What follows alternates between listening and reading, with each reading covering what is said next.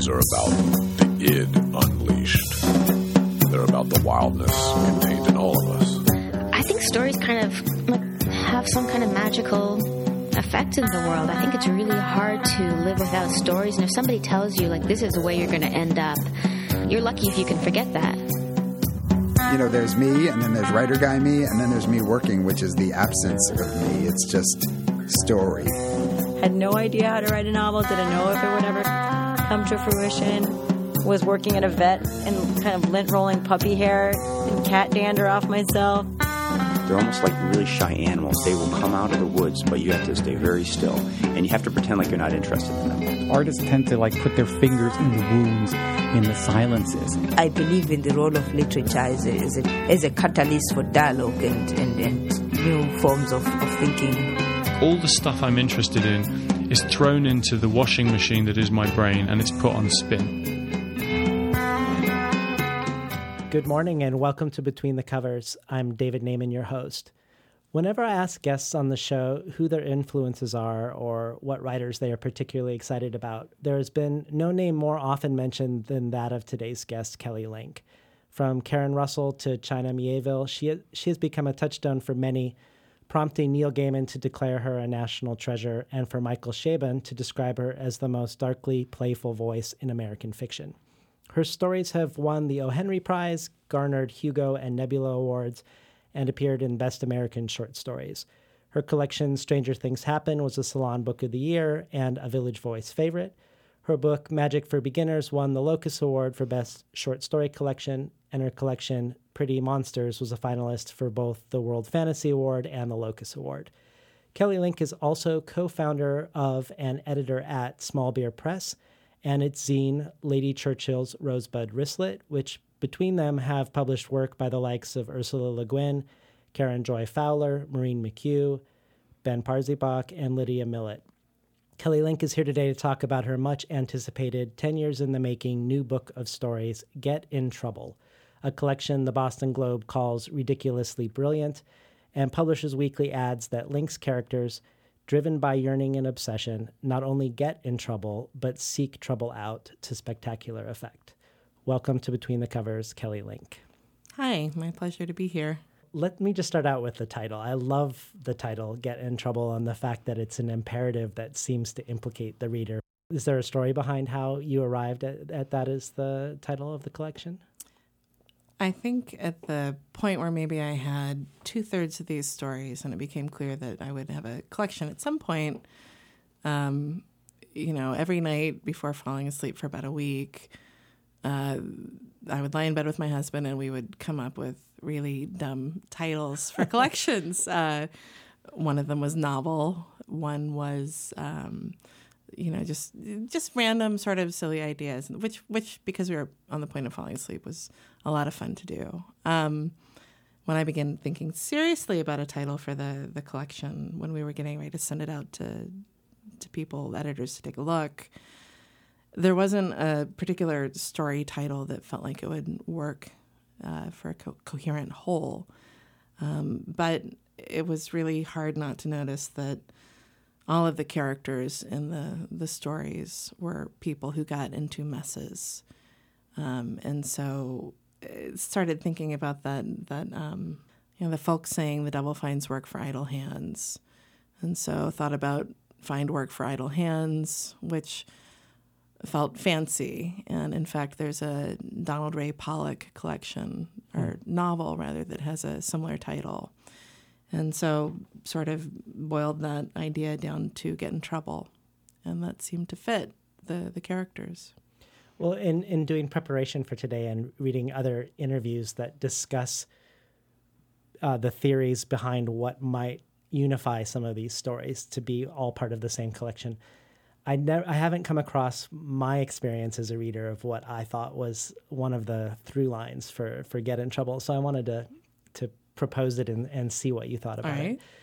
So as I was reading Get in Trouble, the thing that really jumped out at me that kept reoccurring is this idea of doubles and doubling and doppelgangers. So we have people with two shadows. We have a ghost story with two identical haunted houses.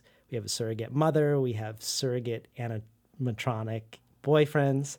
We have faces that act as avatars in a story, and we have Marine, the operating system of a ship, who also sort of acts as a double consciousness for people as well.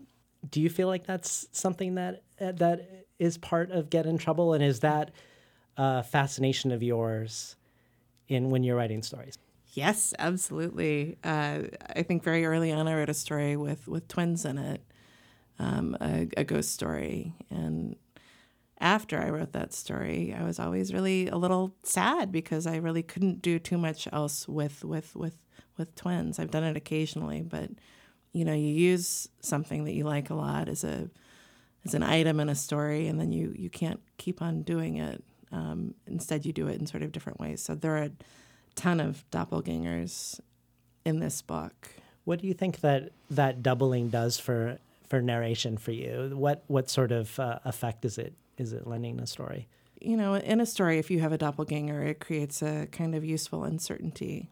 There's kind of a shiftiness. Traits may move back and forth, or people may take on each other's roles, and it makes the ground maybe a little bit shiftier too under the reader's feet, which could be a bad thing. But if you're doing it intentionally, you can certainly use it to make a story that much spookier. And I do think in general, there's always a kind of doubling that goes on in a story anyways, because the reader, there's the kind of identification that goes on between the reader and the writer, maybe the things that the writer wants you to experience that then you do experience. So you're kind of a shadow for the writer in that moment. And then there's the kind of associations or attachments that people have to the characters in a story, and maybe the moments in which you separate a little bit and you think, I wouldn't do that, or I don't like this person anymore, or you pull back a little bit. And so that kind of identification or doubling, or maybe then separation at certain points is, part of writing a story is figuring out how to make a reader attach or pull back or sort of progress through a series of emotions about a story or a set of characters. It's interesting that you mentioned that it's sort of inherent to writing itself, because it also feels like the reader's wonderment about the writer's life outside of the story is a sense of doubling that haunts the story too, even when there's nothing necessarily overtly autobiographical in one. Well, I mean, even when, and I think often there is nothing directly autobiographical, but stories still come out of certain sets of preoccupations that a writer has. Right. It may be autobiographical in the sense that it is telling you something about the interior life of people when they sit down to think about stories or narrative. Sure. And another thing that's interesting in Get in Trouble is that a lot of the stories are have protagonists that are adolescent girls, and I feel like adolescence is an interesting doubling time in a sense, because you're part of two worlds at the same time, and you're not part of either at the same time. So it almost feels like a sense of doubling, but also disembodiment. Yeah, I've been thinking about this a little bit. When I was a kid, my dad was a minister. He was a pastor. He then worked at a seminary, and then he ended up in graduate school. He got a PhD in psychology. And, he would bring home his homework. A lot of his homework was learning how to give specific sets of tests. So he gave us, these tests as sort of a form of practice. And, we did the Rorschach blots and things like that. And that was, I think that was probably useful training for being a writer, because he would, hand us the sheet and say, well, tell me what you see.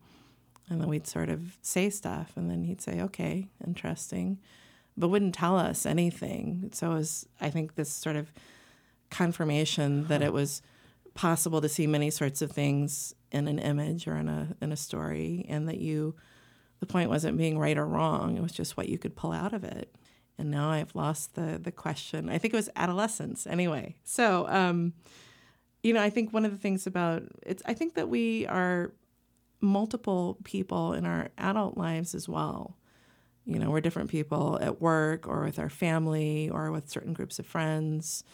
But I think the thing about adolescence is you're at a point where you're learning to become those multiple selves, and much of it feels very false because you haven't fully figured out who to be in certain kinds of contexts.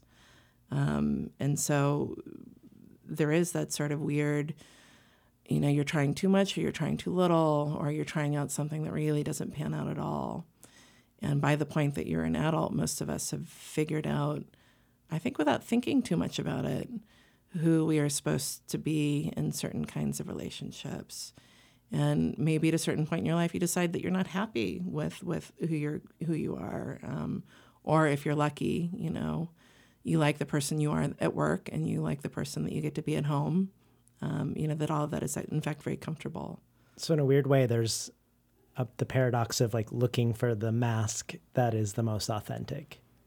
Absolutely. Or the persona that is most reflective of what you want to be in that scenario. Yeah. And I mean, I don't mean any of this in a bad way. I don't think it's a bad thing that we are not always the same people depending on the context. I think it's actually pretty liberating, the idea that you do not always have to be the same person. It would be kind of awful to be confined into being the same person all of the time. Or I don't know, maybe in fact it would be, very Buddhist, very, very, to sort of be the same in every context. We'll talk a little bit about the epigraph by Basho, the haiku, year after year, on the monkey's face, a monkey's face. Yeah. That feels like such a great intro to this enterprise of Get in Trouble to me. Well, that's a poem that my husband read and loved, and I loved too. He went through a period where whenever we were with a group of people, he would ask people to draw a monkey face, in part as an homage to that poem. So somewhere we have a big stack of drawings of monkey faces. But, as far as poems go, you look at it sometimes and you think that is a really depressing poem. And at other points you think, no, that's just... that's fine. That's the way it is. And I guess the context for the poem is that I don't remember the holiday. It may have been sort of a New Year's holiday, but monks would go around with monkeys, and in fact, the monkeys would wear a mask on this night, a monkey mask, which is, again, just that image is kind of really striking. Yeah. Well, let's have you read a little bit from the collection so people can hear the prose and Get in Trouble. So this is a small part of a ghost story called Two Houses, which is about a group of astronauts on a very, very long voyage. And they are having a birthday party and are now telling each other ghost stories. And this is one of them. At the time of this story, my great-grandmother was a girl of 8 or 9. She went to school for part of the year. The rest of the year, she and her brothers and sisters did the work of the farm. My great-grandmother's work was to take the cows to a meadow where the pasturage was rich in clover and sweet grasses. The cows were very big and she was very small, but they knew to come when she called them. In the evening, she brought the herd home again. The path went along a ridge. On the near side, she and her cows passed a closer meadow that her family did not use, even though the pasturage looked very fine to my great-grandmother. There was a brook down in the meadow and an old tree. There was a rock under the tree, a great slab that looked something like a table. My great-grandmother didn't like that meadow. Sometimes when she looked down, she saw people sitting around the table that the rock made. They were eating and drinking. They wore old-fashioned clothing, the kind her own great-grandmother would have worn. She knew that they had been dead a very long time. One day, my great-grandmother was leading her cows home, and she looked down into the meadow. She saw the people eating and drinking at their table. And while she was looking down, they turned and looked at her. They began to wave at her, to beckon that she should come down and sit with them and eat and drink. But instead, she turned away and went home and told her mother what had happened. And after that, her older brother, who was a very unimaginative boy, had the job of taking the cattle to the far pasture. We've been listening to Kelly Link read from her latest collection, Get in Trouble. You've talked before about how stories can operate under daytime logic and nighttime logic. Can you talk about that in relationship to these stories? What is nighttime logic and how are you implementing that in the stories that you write? These are terms that there's a writer, Howard Waldrop, came up with. He's mostly a short story writer. And so the difference, according to Howard, is that daytime logic is kind of everyday logic. It's, you sort of set your alarm and the alarm goes off at a specific time, and your day sort of happens. And if things go wrong, if the coffee machine breaks or something like that, there's no sort of feeling. You don't have a feeling of unease about it. And with nighttime logic, I think in life or in a story, there's kind of a pattern that you feel, maybe intuitively, and there does appear to be a logic to it, but it is not the logic of alarms going off and coffee machines breaking, and sort of it's a sort of a pattern in which there appear to be consequences to things, and things appear to be taking very strange turns, almost in a dream logic kind of way. And I am pretty sure he avoided using the term dream logic just because, with dreams, I think you wake up and you think that made absolutely no sense. And in fact, all the power sort of goes away.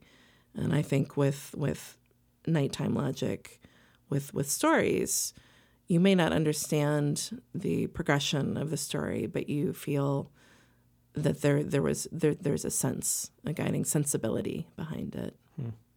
You're a writer who has a lot of crossover appeal between straight sci-fi fantasy readers who only read sci-fi and readers who never read sci-fi fantasy who read you also. And I've been wondering about that phenomenon and wondering if it's partly related to this doubling phenomenon also. On the one hand, that you foreground the ways in which the everyday is really weird. And then when you portray things that are really fantastical, you portray them as very ordinary, often within a story. And it feels like, in a way, you're surprising people around their expectations in both senses. But I was curious how useful you feel like these genre distinctions are. You are definitely straddling worlds that only have somewhat of a Venn diagram overlap. But are they useful to you? Yes and no. I mean, science fiction, fantasy, horror versus sort of the fiction that you find in the fiction section of a bookstore. You're going to find some surreal or fantastic stuff in fiction. Anyway, so there's already a kind of seepage. Well, what about in terms of, are you conscious of writing within a specific trope and then maybe trying to change the expectations around it as you're writing in it? No, I think actually that this is my failure to write heart of genre stuff. I did grow up reading fantasy and science fiction, and the places where I wanted to sell my work to were the pulpy genre magazines, which I still love a great deal, Asimov's and the Magazine of Fantasy and Science Fiction. But I have a very hard time writing I guess, what would be, to me, they seem like very straightforward ghost stories, but they don't quite fit into that slot sometimes. I have been published in those magazines, but that took some work, because, in fact, the stories did not feel like straightforward genre stories to the editors who were buying the stories. I think that part of it is just marketing. It seems to be a weird distinction between audiences for fiction and, movie-going audiences, for example, that people will go see superhero movies and they will see dramas or thrillers or romantic comedies or even young adult movies and don't really think twice about it. But when people read books, sometimes they really feel that they're supposed to stay on one side of the divide, which is a strange phenomenon to me. Yeah. And so, my goal, at least with the people that I know are my friends, is always to get them to read stuff that I think that they would like if they were reading a little bit farther afield. So I have a couple of people that I think of as my test group that I will give science fiction or fantasy books to and see what they think. And I often start with young adult fantasy, that seems to be a great gateway to getting them to read more genre work. Right. You know? Well, it's interesting you talking about wanting to write a certain way and then not the way your writing turned out was different than what your original intentions were. There's this interview you just did for the Millions website, and part of it, one of the pieces of advice you gave to writers is sort of gone viral on the internet while you've been on tour. Yeah. But it said, lean on what you do well. Being well-rounded as a writer isn't the goal. I would love for you to elaborate on that sentiment, and maybe if you could just touch on some of the ways in which you realized these are my strengths and these are the things that I don't do as well and I'm just not going to do them. I can probably complicate that advice a little bit. When I say lean on what you do well, what I also mean is you have to use that to compensate for the other stuff. It's not as if you can think, well, I'm great at, really descriptive, evocative passages, so I should concentrate on that and skip characterization altogether. You have to find a way to make the stuff that you're good at work for characterization as well. And I thought for a long time, I'm not sure what I think now, that I was not particularly good at plot. Couldn't actually figure out what plot was. So I sort of avoided, filling in what seemed to me to be the plotty bits of stories, sort of sped up around them or, sort of pulled back, especially in endings, and tried to find a way to make a story work without doing the stuff at the ending that just seemed to me that I just didn't really want to do. I was really weird about endings seemed very strange to me. The idea that you were supposed to tie everything off neatly. And so I had to find a way to leave a very open-ended ending in such a way that it was not incredibly frustrating to all readers. I think there are probably still people who are enormously unhappy with how my stories end, but other people seem to be okay with it. Well, I think part of the reason why there's such an appeal to the quote that is traveling around is that there's a sense of liberation, that you don't have to be symmetrically good at every aspect. When we had George Saunders on, he was talking about how he was really good at voice, and when he finally realized that if he just leaned into voice, he could get everything else eventually. Like, he doesn't have much setting. He does have setting, but it's more suggested. He shows you what he wants to show you, yeah. You might not even know what anybody looks like in the entire story. Which I like a great deal. Yeah. Yeah. And I mean, the other part of that is not just to do it well, but to push so far on the stories. You're really in your own territory by that point. So sort of push it really far, almost out of shape, until you're doing something slightly different from everybody else. And I will say the caveat to that is that the stuff that begins to be easy for you to do as a writer, eventually you have to stop doing it, or else the stories all start to feel like the same story over and over again with small variations.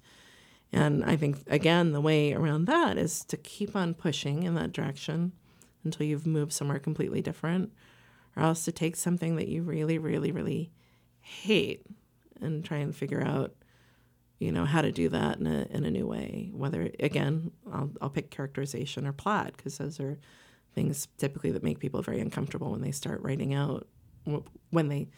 out writing. So maybe if you really suck at characterization, figure out a different way to put characters together, to convey them on the page. Can you think of an instance in this collection of a story that came from pushing into an area that you really don't normally want to go? Yes. So I'll give two examples. So in this collection, there's a story about two superheroes sitting on the side of a mountain. And I was feeling a little uneasy about dialogue. Kind of liked writing it, but I was not sure. It felt my dialogue was beginning to feel a little stylized to me. And so when I started writing that story, I only wrote it as dialogue for maybe the first 10 pages. And that was, again, dialogue is part of characterization. I was trying to find a way into creating, two different people and making them seem really distinct from each other, and only allowing myself to do that through dialogue.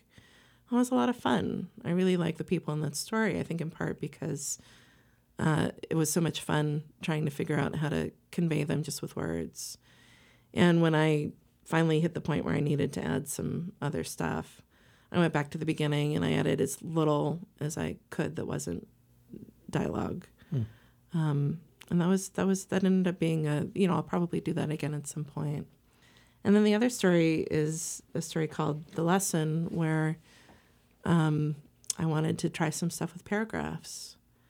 And in part, this is because I am interested in paragraphs right now, but also because I was still thinking about a story that I read in workshop years ago by Jonathan Lethem called Press Enter, which I love, which is, as it turns out, all one paragraph, which I didn't realize when I was reading it.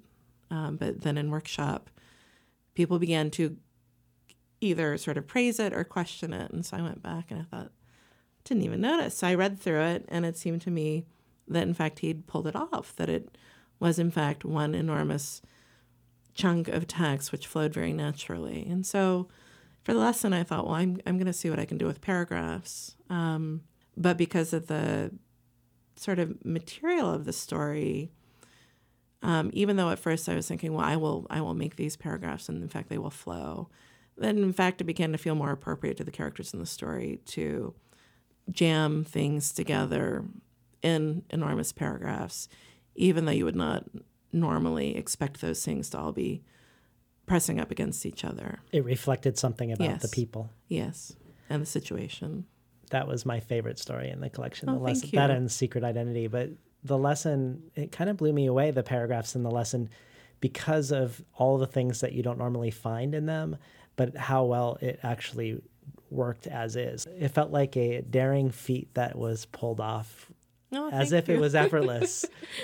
But I felt very dissatisfied for a while because, in fact, I was just jamming things together, and then I realized that there was a reason why I wasn't breaking them apart. But it's a very choppy feeling style, and so that was the last story I wrote for the book. It's still sort of a little bit new for me to go back and think about some of the stylistic things that I was doing there, and whether or not I think they're entirely successful. And so I go back and I think, well, that's really choppy. It sort of has a very weird kind of syncopated beat to it. But I can't decide if I like it or not. And then but you have characters who are cut off from other things going on in other places also over and over in the story too, which is interesting. In case you just tuned in, we're talking today to Kelly Link about her latest short story collection, Get in Trouble. I want to talk a little bit more about experimentation because I was in this literary genre divide and seeing people talk about you. One of the people that I often see associated with you in recent reviews is Alice Munro from the literary world. And I was surprised on a first thought because I think, like, in terms of tone and vibe, if I were to describe you to somebody who'd never read sci-fi, I would say somebody more like, imagine Lori Moore if she wrote science fiction and fantasy, or put science and fiction and fantasy into her stories. But the more I thought about the Alice Munro comparison, I thought there was a lot to it in terms of how experimental she is, and yet it doesn't leap out as difficult or call attention to itself in that way. And so I was thinking about Get in Trouble. You have the story Secret Identity, and you alternate between first, second, and third person in a story that's embedded in a letter. And then The Lesson, you have dialogue, some of it in real time, some of it summarized, in long paragraphs without quotation marks or descriptions of the people speaking. And then lots of other things, like in Valley of the Girls, there's strange formatting. I would love to hear more about some of these choices you made. I've said this before, I don't actually like writing all that much.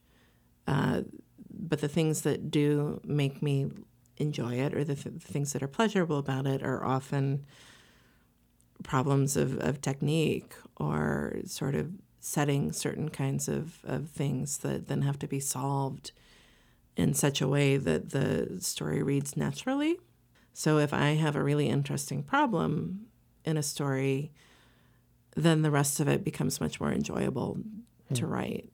Do you start ever with a constraint? Like, I want to write a story where I use all 3 points of view within a letter and see if I can pull it off. Is it a sort of self-challenge? With Secret Identity, it was more that I really like epistolary stories and I wanted to write one. And then because it's sort of a story, which is an apology, but it's also an explanation and then sort of a summary as well, that moving back and forth between, and also because you're writing from the point of view of somebody who's really worked up, and so they are going to be slipping back and forth anyway. I think one of the biggest problems with narrative in prose is timing and pacing. It's not really so much of a problem, I think, in visual mediums or in music, or it is, but I don't understand those problems. I just see the end result, which is that it feels like there's no issue. But the problem is the problem of pacing. And so I'm often thinking this isn't moving fast enough. How can I get the story to flow in a faster way, or sort of move the reader along at a speed that feels exhilarating? And doing things like switching between points of view or switching tenses is often a way either to slow down a story or to speed it up, and hopefully a way that is not a challenge, but is more just sort of a way of increasing the stickiness of a story, making somebody invested in it. You also play with form in another way that a lot of these stories are quite long for the short story form. They're 25 to 40 page stories. Do you feel like there's something about what you're working on in these stories that they end up at that length? Well, I have been told by my friend Holly Black that it means that I'm probably headed towards novel territory. You know, these stories are getting long, which I didn't really think about until I was writing maybe the last 3 or 4. And even the lesson, which the last story I wrote, I meant to write as a very, very short story and could not, in fact, keep it down to 5,000 words. I was sort of talking a lot to Holly Black as I was writing that story, sort of told her some of the things that I wanted to do. And so we often work together, so I would sort of look up and say, I think I'd be at maybe 2,000 words, and I'd say, I think this is going to be at least 6,000 words. And a little later, I'd say, I think I'm heading up again. I think it's more like I can see the ending receding from me. And to be fair, actually, that story I also wrote backwards for a while. I started with the ending and moved backwards as long as I could. So I did have an ending that I was moving towards, so I could see it very clearly moving away from me. Well, you mentioned that you don't get a lot of pleasure out of the process of writing, and I've also read that you thrive when there's distraction. Yes. Can you talk about that? There was a couple things, both that you thrive with the distraction, and that also when you feel stuck, you'll type out other people's stories. I would love to hear more about that. The part where I sit down and begin writing a story, unless I'm really lucky, and things go well in a way that they usually don't go, I just can't stand the sentences that I'm writing. I look at them and they feel, it's like gum without any flavor, or something that you've been chewing for a long time. And that's fine as a sentence, but it's not, doesn't feel like it is part of something that I want to write. And I even feel this way often about email. When I write email, I will write the first sentence of an email to somebody and think, that's a terrible sentence, or that's an okay sentence. It's terrible to write okay sentences. And so if I don't have some distraction, then what I'm doing is I'm really just looking at the sentence and thinking, why would anybody bother to write a sentence like that? What is the point? And if I'm distracted enough, then I can keep going for long enough that then I can come right back around to that first sentence again and begin revising, and then sort of revise my way through until over and over again until I begin to, in fact, like the sentences a little bit. So in a way, the distraction is silencing the inner critic? Yes. And silencing sort of any sort of actual thinking. I don't even know if it's just the inner critic. I think I don't like to do any thinking about the story when I'm in the early stages of writing it. Mm-hmm. So what are the best distractions? I write in coffee shops a lot, and so other people's conversations, music. I often have headphones on, or just stopping and talking to people a lot, or drinking coffee, or sometimes having a beer. Anything besides sort of just writing.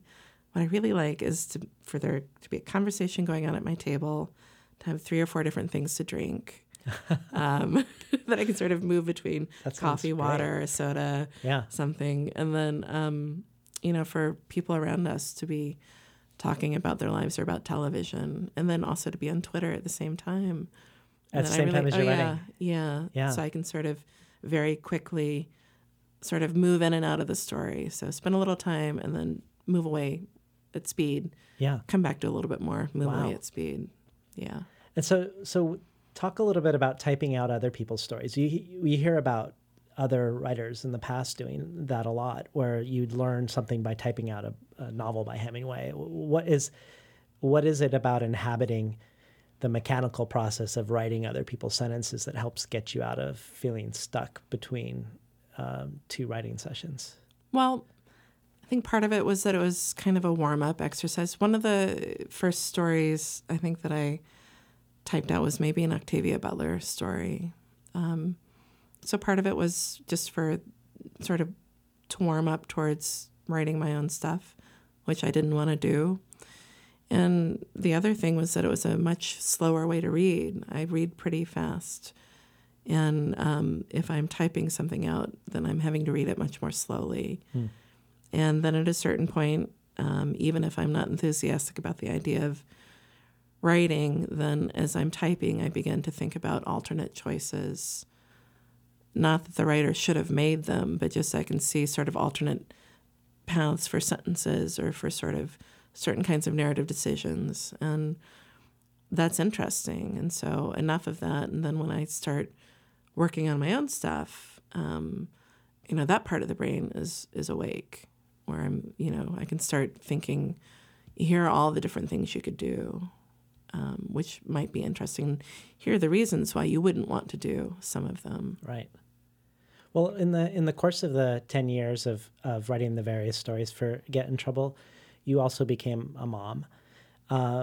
Was there anything about that experience or getting experiences that you didn't have pre-motherhood that, when you look back now, changed some of the things that either you were interested in or the ways in which you might have written stories because of a shift in concerns? Well, I mean, our daughter was born at 24 weeks, and we spent a year and a half in hospital with her after she was born. And so, I'm lucky because I work at home. My husband does too. We have an office, but the work's very portable. And so we did a lot of the work first in the NICU where she was, and then in the 2 other hospitals where she ended up. And we read a lot of books to her. And I don't necessarily love reading out loud, again, because I can read much faster if I'm just reading. Reading out loud slows it down. But that was pleasurable, seeing which book she seemed to like. And we had a lot of really weird data points because she was always hooked up to a monitor. So you could see with some of the books that we read to her the most often, you would see her heart rate go down and her oxygen saturation improve. Wow. And it's still the case that, if she has a bad dream and I go in the bedroom, I can, say a couple of lines from the 2 books that she loved the best, and her breathing, quiets down and she goes back to sleep really easily. So it's it was a reminder of how effective, I guess, patterns of words are even before you understand what they mean. Can I ask what one of those books were? The 2 books that we read the most often were Each Peach Pear Plum by Janet and Alan Van Allsburg. No, sorry, it's Janet and Alan Allsburg, I think. Anyway, the book is Each Peach Pear Plum. It's the book that I give most often as a baby present. And it's a nursery rhyme with pictures. And the other book is by a writer named Chris Rushka, and it's called Charlie Parker Played Bebop. And there's a lot of nonsense sounds in it. And it's very satisfying to read out loud. Another concern of Get in Trouble is the issue of, it seems to me, of class. And there's both, I think, some class anxiety in the book, but also certain stories that privilege people that have a lot in a world where you know that not everybody does. Do you think this is just part and parcel for apocalyptic or dystopian future fiction because we think of those disparities which are worsening in real time being worse out into the future? Or is that something that you really discovered that was on your mind as a concern when you were writing them? It was not really on my mind when I was writing the stories. But yes, I think it is sort of a thing that you see a lot of in young adult fiction and in fantasy and science fiction, and in especially sort of post-apocalyptic, stuff like The Hunger Games. Right. And I didn't really think about it too hard until I put the collection together, and then began to think about the number of characters in it who were either famous or seemed to be very good looking according to the way that I had written them, or else had a lot of money, which, is useful in terms of telling a story. It sort of pushes it into more of a fable territory, but it also it's kind of an easy shortcut in some ways, and made me feel a little bit strange.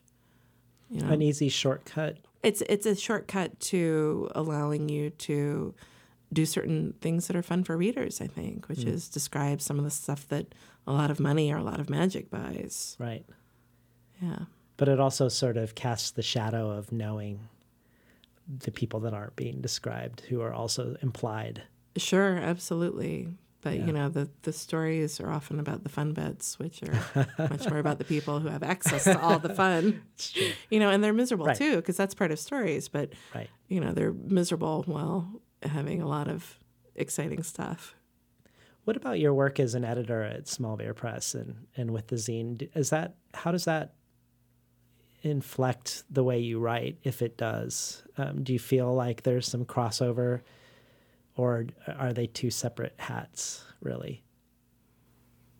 Well, they're kind of separate hats. I think the thing that's been the most useful is probably the same thing that I get from teaching and from workshops, which is learning how to, especially when we work with a novelist, reading through their novel and thinking very carefully about how the book could be, I'm not going to say improved, but where are the points where you feel them sort of pulling back maybe, or where are the points where maybe they know what stuff means, but you need it to be brought out a little bit more. Right. What are metaphors maybe that underlie the book? And, are they all metaphors that the writer wants to be there? Or do you want to sort of tamp some of them down? And so all of that, and also, and then lastly, sort of learning how to articulate those things in a way which is useful to the writer and serves the book that they actually want to write, as opposed to the things that you as a reader think would be fun, or would sort of that you would do as a writer. So you have to sort of take out your own impulses and think really hard about what the impulses are of the person whose book it actually is. Well, as a person who's both an editor and a writer, do you seek out readers and editorial feedback for your writing, or do you go a different route because you have a developed skill set there? Both. I mean, I have people, a lot of people who will read stuff for me early on, often as I'm writing it, Holly Black and Cassandra Clare, and will give me feedback. Gavin does as well. But one of the things about getting a lot of feedback is that if you're lucky, then what you begin to develop is a willingness to hear it, and then sort of an ability to think, yes, that's useful, or no, I can't do that. And maybe to understand those reasons, but at least to have this sort of sense of whether it's serves a story that you want to tell to pursue those things. Mm-hmm. That makes sense. Yeah. Well, tell us about any writers that you're particularly jazzed about right now. Well, I just had lunch with one of my favorite writers, Molly Gloss. Oh, you did? Yeah. Yeah. I love her work. And I was thinking of her when you were talking about Alice Munro, because I think they're very similar in the sense that, the work that they do goes down really easy, but they're doing enormously complicated things to pull that off. And what's weird about that, too, I know before we were on air, we were talking a little bit about gender politics in literature, is it feels like it goes down easy and people don't talk about it, but I also feel like I wonder if it's like, say, Alice Munro, because she's a woman and she's writing about domestic Ontario and Canada, that people aren't looking at the experimentation in the way they do when Philip Roth writes it or someone else writes it who's a man. I mean, I think we're now at a point with Alice Munro where everybody knows how good she is, although I think you're right that they don't talk about some of the very complicated things that she does. Even Jonathan Franzen loves Alice Munro. Right. So, but it is true that you don't think she's this, I mean, all the things she does with time and flashbacks and just the crazy way she defies all of the rules isn't what her reputation on the surface is about. No, it in fact seems to be sometimes just people who have decided that she's important without really wanting to talk about why. And the thing is that I think maybe that's partly because she's a woman, but the fact that she has continued to write short stories and really focus on those, that she gets an appropriate amount of credit for sticking to something that a lot of people don't pay attention to. That's a good point. And I do think that there is also a tendency sometimes to dismiss work because it seems of a particular place. So Western writers, people maybe on the East Coast think, well, that's not about me, or this is a historical novel set in the West. Right. So like Molly Gloss might be writing a Western, and there might be people who don't think they would be interested in it. Right. And they are so wrong. I just, I really feel that my goal in life is to make people read the books that I like. Yeah. Well, could you name a couple others? Catherine Davis. I love her work.